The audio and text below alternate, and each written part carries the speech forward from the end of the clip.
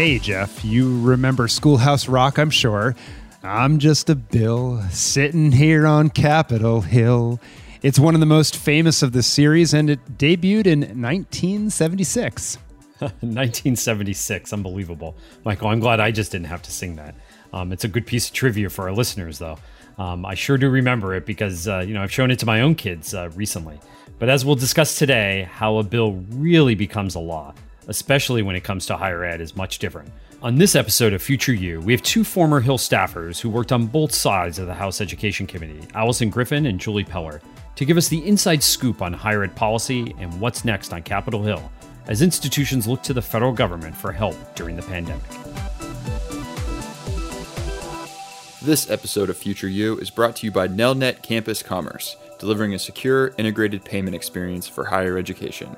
Please subscribe to Future You on whatever platform you like to listen, and if you enjoy the podcast, leave us a rating so others know about the great conversations we're sharing about higher ed. And don't miss our weekly poll on Twitter and Facebook. You can find us at the handle Future You Podcast. We'll try and discuss some of the interesting results to questions on upcoming episodes. I'm Jeff Salingo. And I'm Michael Horn. So, Jeff, as we were planning for the second half of this season of Future You, we were thinking obviously about the important stories that will shape higher ed and work in the year ahead. And clearly the pandemic and its impact remains the story. Yeah, right, Michael. I think at the same time, we have a new presidential administration and a new Congress in D.C. So we also wanted to explore the obviously huge role the federal government will play in all this. In a few weeks, we're really excited to have not just one, but two former secretaries of education who are going to be with us on Future You. Yeah, I'm super excited for that. And obviously, our listeners know we tend not to get into the weeds of policy on this podcast, but I think these episodes are really important right now and worth a listen. Yeah, I remember a few years ago moderating a panel with Josh Jarrett when he was still with the Gates Foundation. And I mentioned how much influence the foundation had because of all the money they gave away in higher ed. And in public there, he corrected me, given how much it pales in comparison to what the federal government gives out and the control of the purse strings that it has over higher ed. Yeah, it's totally true, Jeff, because even just looking at the last two stimulus bills related to the pandemic, in addition to the regular appropriations to higher ed, the sector and its students got an additional $36 billion just from the federal government. Yeah, so to better understand how all this works, we're excited to have with us today Allison Griffin and Julie Peller. Allison is now a senior vice president at Whiteboard Advisors, and probably some of you follow her writing in Forbes. In 2001 and then again in 2003 until 2006, she was a staff member for the Republicans when John Boehner was chairman of the House Committee on Education and the Workforce. And we also have with us Julie Peller, who's executive director of Higher Learning Advocates, an organization that supports and advances policy changes that increase access and success for students. From 2006 until 2013, so right after Allison, she was also on the staff of the House Committee on Education and the Workforce on the other side for the Democrats. So welcome to both of you. Thank you. Thank you. Glad to be here. Yeah, so let's start off with a bit of a civics lesson for those listeners who might not know how higher ed policy works on Capitol Hill. Both of you were staffers on the House Education and Labor Committee, which, just to be clear for our listeners, seems to undergo a name change every few years with the switch in power in Congress. And I think most people understand that representatives and senators, they have their personal staff. But first, could you explain the job of staffers on the committees and how they interact with members specifically? And without getting too Schoolhouse Rock here, how does an education bill really become law? Julie, can we start with you? Sure. So the committee's role and the committee's staff role is to be the issue expert. Allison and I got to spend all day, every day thinking about higher education and higher education policy. Whereas in a personal office, a staff person could be worrying about higher education for one half an hour and land use the next half hour and transportation policy on the third. And so we really were able to dig in deep and work with members and their staff to answer questions and think about things a little bit more broadly than at the district level. How does an education bill really become law is a very complicated question. But, I think it comes with priority setting from leadership, from the committees, and from what's going on in the country. And it can show up in one of two places: the committee we worked with, or through spending dollars on the appropriation side. Julie is exactly right. We did spend all of our time serving as subject matter experts, if you will, on a wide variety of higher ed issues.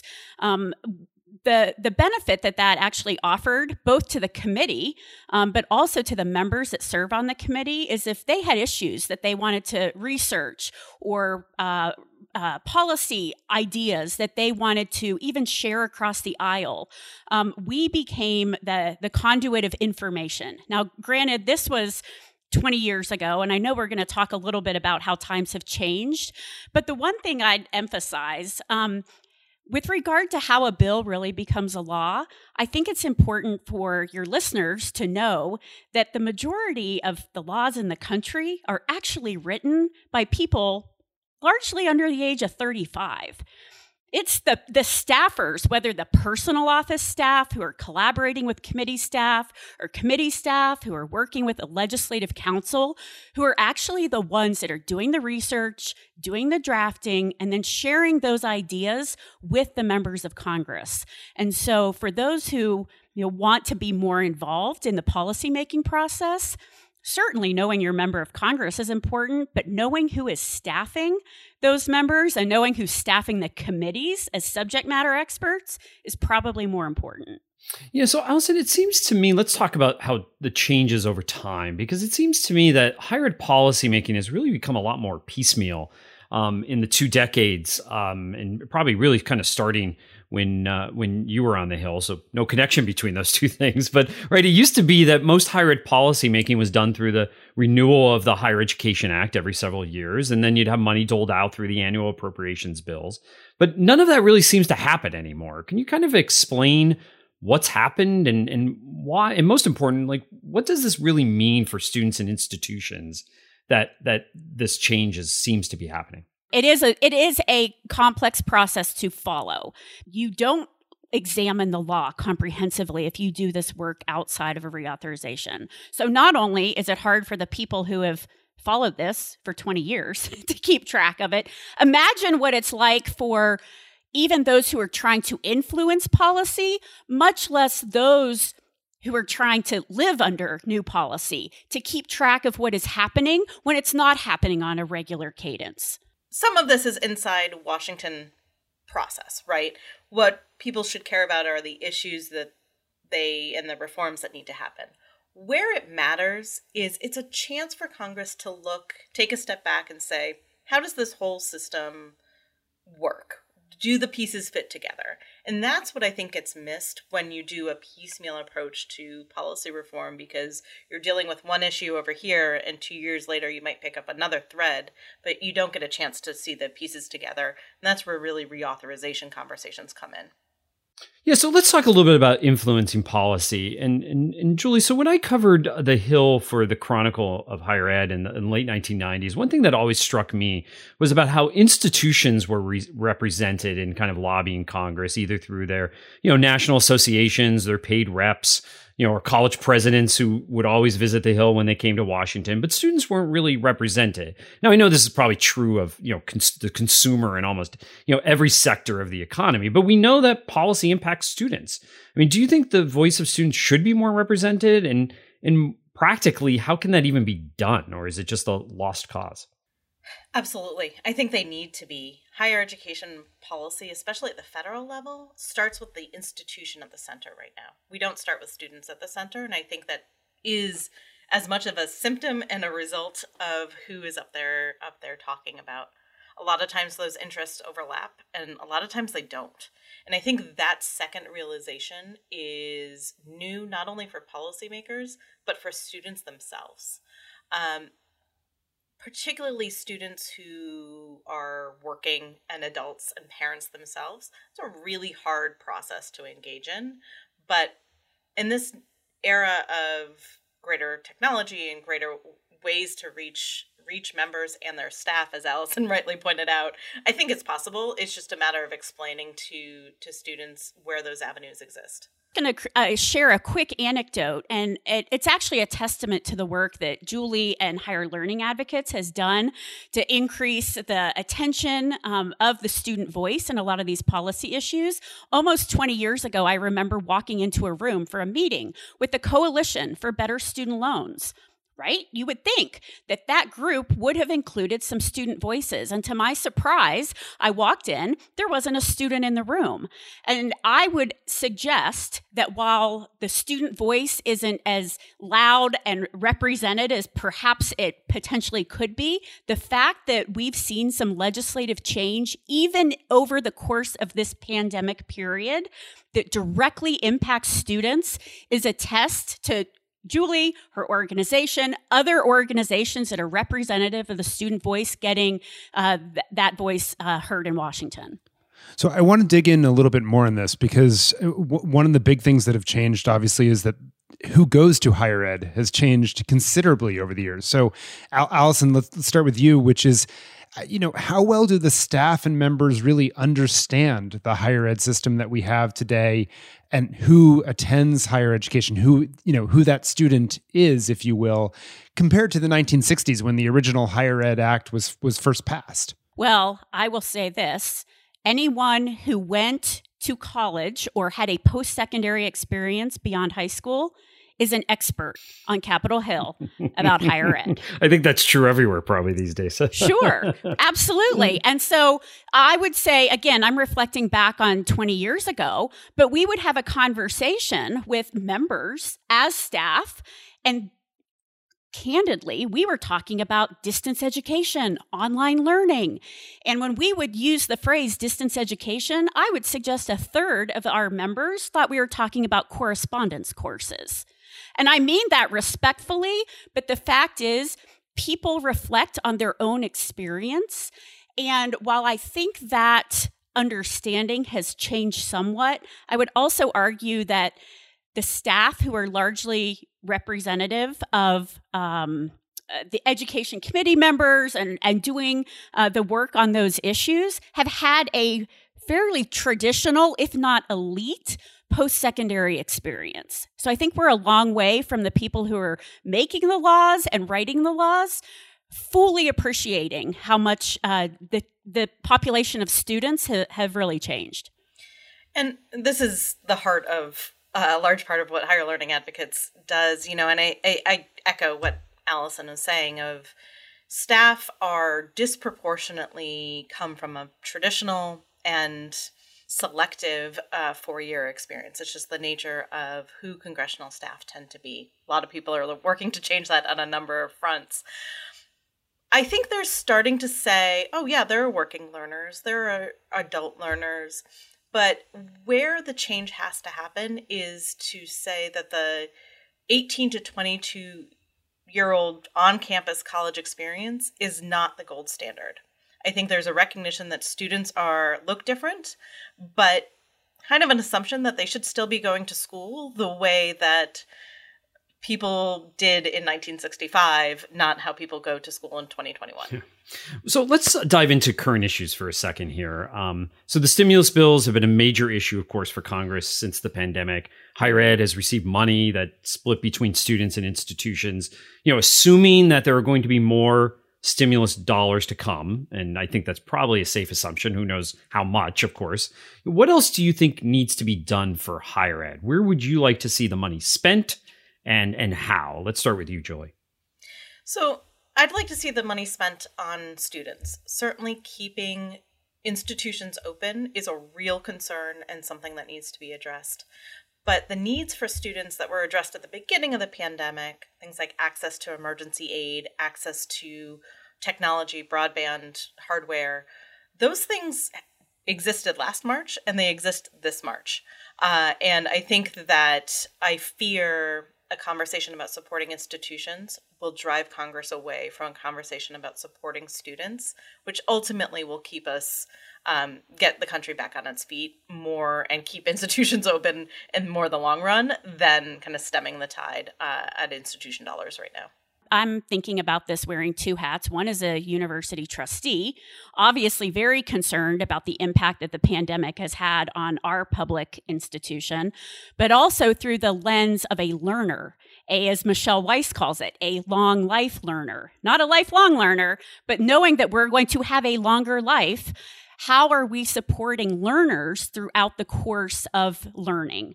And so I think that there's actually a balance to be struck between how we continue to support institutions by the things they're doing to support students, right? I don't think this is about recouping loss on the bottom line. This is about getting materials and resources and additional wraparound supports in place for students. But I also think that there's a new frame of the learner, and how do we get dollars in the hands of learners of all ages, as you talk about today's students, to upskill, reskill, get back to education, get back to training so they can get to work. I just think there's a different approach that we could be taking with new stimulus dollars that may flow beyond what higher education or post-secondary education's already received. So beyond the pandemic and stimulus, if you think more broadly about what you would have expected with the new administration coming in and so forth, what other higher ed issues do you think ought to be addressed by Congress perhaps this year or next year, thinking about the 2-year window we're in and knowing that activity seems to have to start early for it to get passed, if it has any chance these days? But Allison, what are your thoughts on that? So I have two things that I'd love to see Congress address, the administration address. And I think in some sense, both of these topics have been on the agendas. The attention should really be in the details, and I don't think we've seen details yet. The first is, we've talked a lot about short-term credentials, short-term training programs, other ways to get learners back into learning and training opportunities. I think we need to establish some quality metrics for those short-term providers. We need to start looking at outcomes more so than inputs. That's been decades of conversation, but I do think this administration, particularly with their talent and training focus, should really be thinking about what those short-term training programs and the quality assurance standards associated with them should look like. The second is related, but how are learners of all ages going to pay for that education and training? And how do we expand financial aid program offerings, making them perhaps a little bit more flexible? Or it's more than just adding money to accounts. It's also creating flexibility in the uses of some of those funds. So I'd like to see the administration tackle questions related to financial aid. And just an evidence that bipartisanship is not dead in Washington. Thank you, Julie. Certainly, plus one to what Allison said. I think this issue of what is the new normal for post-secondary education, and how do we take this opportunity to accelerate the reforms that those of us who've been knee-deep in it for so long have been seeing coming. But how do we do it with the learner at the center? I agree with Allison that thinking about shorter term programs, alternatives to degrees, has to be part of the conversation. Another part of that has to be how we draw pathways and connections between those programs for the learners.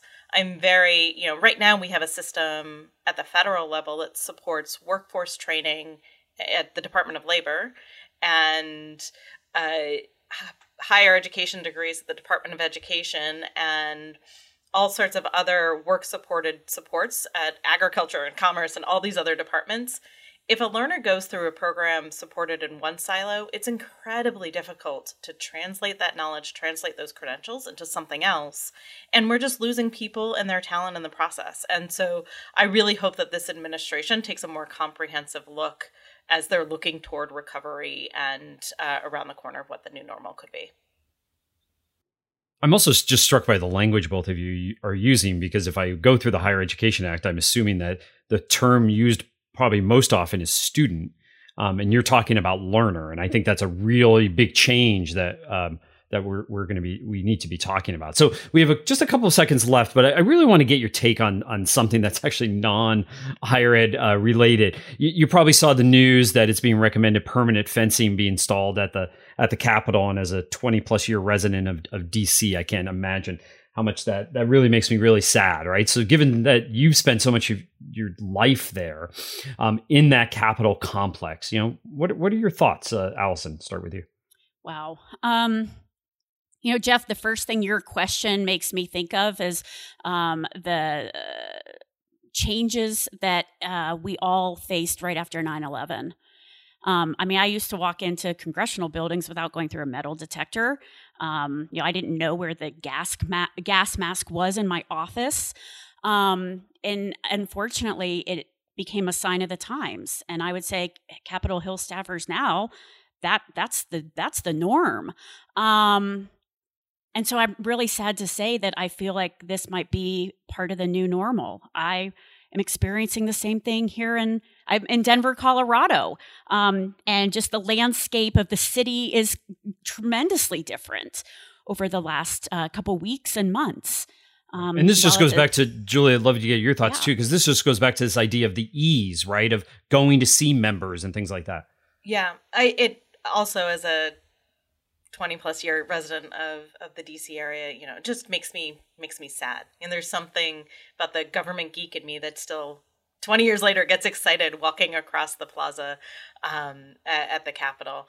And as a staffer, you live in such a bubble not only in Washington, D.C., but on Capitol Hill, because you are just there all the time. It takes a lot of work of many hours.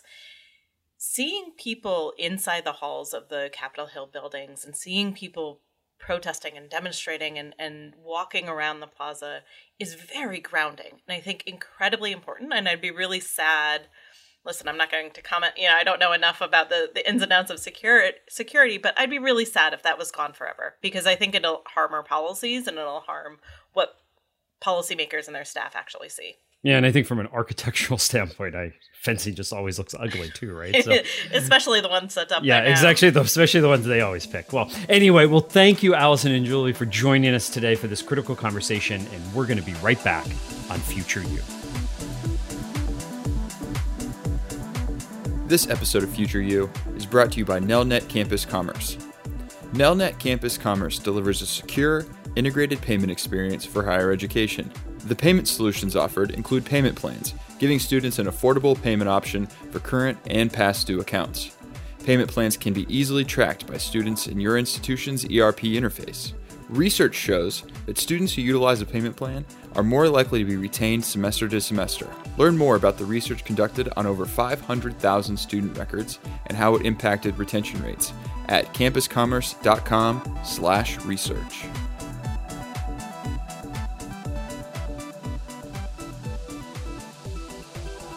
Welcome back to Future You, and off that fascinating conversation with Julie and Allison. So, Michael, what struck me in listening to them, and Julie made reference to it there right at the end, if we didn't identify which party they worked for in the intros, I'm not sure our listeners would have guessed it during that conversation.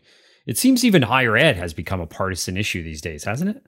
Yeah, I totally agree with the observation, Jeff. And just a macro statement that they alluded to also, which is that staffers on these committees, they work together. They actually talk with each other on a regular basis, and they don't have the same pressures that increasingly I think that senators and representatives these days do on them, right? With a constituency that is hammering them on a variety of things to often stake more and more extreme positions on a variety of issues. And I think we saw that flare up dramatically just recently with two vastly different stimulus proposals between the Republicans and Democrats, right? And Democrat Bobby Scott, who chairs the House Education Labor Committee, was exasperated with that because Republicans, in their version of the stimulus bill, they had no further aid for colleges and universities versus $35 billion from the Democrats. Now, both were well short of what the industry has asked for, but $35 billion is a big chasm between the two. And the other thing I guess I'd say is,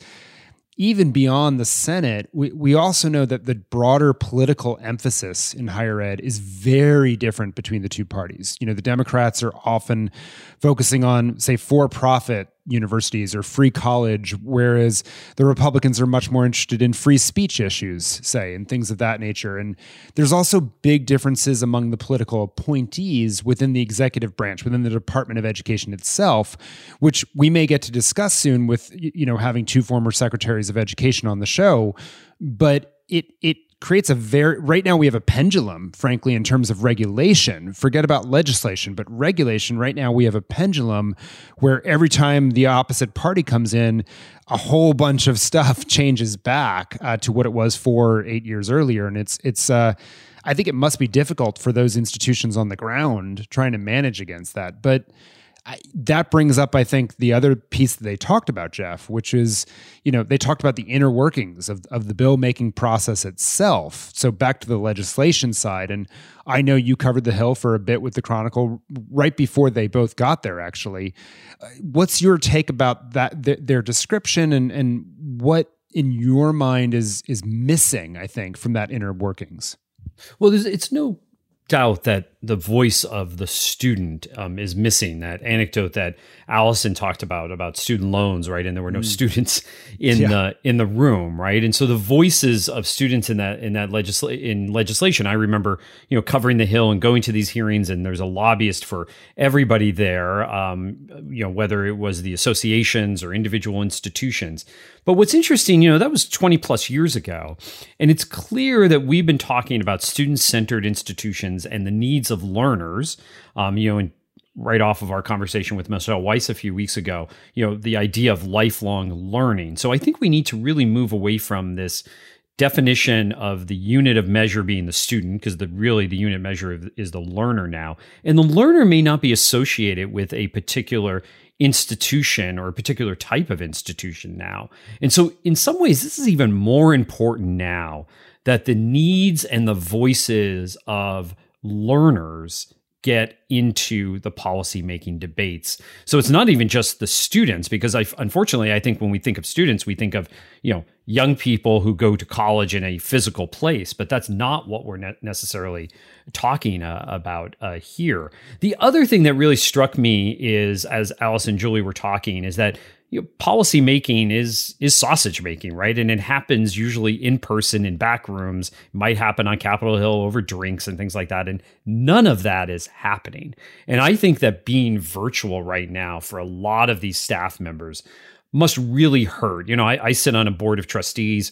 We're about to have a virtual meeting. It will be a year since we met in person. And I can see that the working relationship between some trustees I really like to see in person is really starting to not fray now, but just different. It's just different. And I could imagine the same thing is happening in policymaking, both at the federal level and at the state level, where a lot of this just comes to be because of conversations that you're having, again, in more casual settings over lunch or coffee or a drink, or, even in more formal settings. And so speaking of staffers, Michael, both Julie and Allison described the average staffer on the Hill, right? Young and out of mostly traditional colleges, probably four-year colleges. And I might argue that many of them from selective colleges in many cases too. Beyond the fact that we know today's traditional students are not yesterday's traditional students, I wanted to know what are some of the big issues you think they're missing as a result? I mean, if you got 30 minutes with a staff member to talk just generally about higher ed, not any particular bill, what would you tell them about the ecosystem that you see today in higher ed? Yeah, it's a great question, Jeff. And, I think it's easy to say working adult learners. That plays obviously into what you were just talking about in terms of, yesterday's traditional students are different from today's. But I think I might go a different direction, which is that sort of these categories between higher education and workforce training are really falling apart, I think, in many respects, and just aren't the same, have the same meaning that they used to do. And so, a lot of these programs that are we having some interruption issues, by the way? You were, but I think because you're recording locally, we should be okay, right? That's why I didn't say anything. Okay. Yeah. Okay, gotcha. You dropped on my end. It was weird. Okay. Yeah, and you dropped on my end. Okay. Sorry, I'll just pick it up. Just pick up wherever you are. Yeah. My feeling is, Michael Pogan, tell if we're wrong. If we see something like that, we should just keep going because we're probably okay recording. Okay. Got it. Okay. Sorry about that. I'll take it right from there. And Jeff, these distinctions I just don't think are as meaningful as they once were, where people really, workforce programs out of the Department of Labor were one thing, and the higher ed administration of financial aid out of the Department of Education was completely different. The very cool thing is the HELP committee, for just on the House side, right, like sees both sides of that and integrating those issues to me and seeing all of them as different forms of higher ed, or we might say post-secondary ed and training and upskilling with different purposes, but a more unified system that's less confusing both to the learner and frankly the institutions themselves, I think would be a giant leap forward. Now, it gets me, Jeff, I guess, to transition into a lightning round as we sort of wrap up here. And with just the few minutes we have left before we get to a listener question, I'd be curious as you're looking, at the stimulus bill and so forth, and there's going to be more stimulus bills that come down, I suspect, over the next 12 months. What do you think needs to be in the next stimulus for students, Jeff? So this won't be popular with ASU, where I have an academic connection, or I sit on a board of a private college. Don't hold back, though. Don't hold back. I'm not going to. But I'm, we've split a lot of the money up to this point, a lot of the stimulus money between institutions and students. And I just think we need to get more dollars in the hands of students and let them vote with their feet. During this pandemic and even after the pandemic. But it's clear from the data that we're seeing, whether it's FAFSA completions or the data that we're seeing in applications from the Common App, that this pandemic is having a greater impact on potentially the college going plans of low income and first generation students. And so if we don't want to lose an entire generation of those students potentially going to college, because we know if they don't start, many students don't start, they're never going to go to some sort of post-secondary education, then we need to get money in their hands to help them through this pandemic. And then let the institutions compete for them. Compete with programs, compete with the flexibility that many of these students need. Let them use that money at non-traditional providers. But this idea that we're going to give all this money to post-secondary education, but we're going to split it between institutions and students, to be honest with you, I don't think it's really helped either, because it really has spread the money much more in a much thinner way than I think it really needs to be at this point. And so, continuing on, Michael, before the pandemic, if you were setting out an agenda, what is the next 2 or 3 issues you tackle in the next year or two in Congress? I get 2 or 3 issues, Jeff? Well, in a lightning round, I might only. All right. I'll do 1. How about this? Outcomes. That's kind of 3, which is, get away from inputs. Let's free up sort of the tyranny of the credit hour to create a competency-based system, and not just a pathway for competencies, but a financial aid system that matches and funds based on learning as opposed to time, and really focus on the outcomes of those programs. And I'll just second what you said, like money follow students and focus on outcomes. That to me is the big shift that we need Congress and the administration to make over the next couple years. Right, but I think this all, of course, goes back to what we were talking about earlier in this program, is that the lobbying happens at the institutional level and not at the learner level. Yep, that's right. So it's probably going to be a big hurdle to get over. So we are taking listener questions, as we've said, on the second half of the season on Future You. So please keep them coming on any social media platform or email them to us. We got a question from Twitter, Michael, for both of us. We've written, of course, that it's not where you go to college, it's how you go. And this listener said, I'm 100% in agreement with that. What needs to happen to get the general public to truly buy into that, though, especially high school students and parents? Michael, you start. Yeah, it's such a good question. And it's something that you and I tell high school parents and students constantly in our conversations. I think part of this is unlocking the data to show that, right? Which is, and the stories beside them, right? And look, Frank Bruni did it in his book, obviously, several years back. But I think it needs to be just said and pointed out more that there are multiple pathways into a good life. And it's really the opportunities you seize on the campus that you go to, the people that you meet, the projects you undertake, the internships and the jobs that you get during that time are going to matter way more. And this notion of, that I have to go to quote unquote an arbitrary best place, the data doesn't necessarily support that. And so I think we need to do a much better job of surfacing that. What's your take? Yeah, I think we're getting there, right? I think the information is there in terms of the college scorecard. We're seeing it in books like Ron Lieber's book around value of college and what you should be looking for. This idea of outcomes now obviously is much more in the conversation than it was even 5, 10 years ago. It's just going to take maybe perhaps a generation to get through that. But maybe by the time our kids go to college, they will be asking different questions because an entire generation of students will be asking about the value of the outcomes of going to a particular institution. Well, my bank account will certainly hope that is the case, Jeff. But in the meantime, just a huge thanks to our listeners for tuning in. And remember to send questions to us so that we can continue to engage with the things that are on your mind. And until next time, stay safe.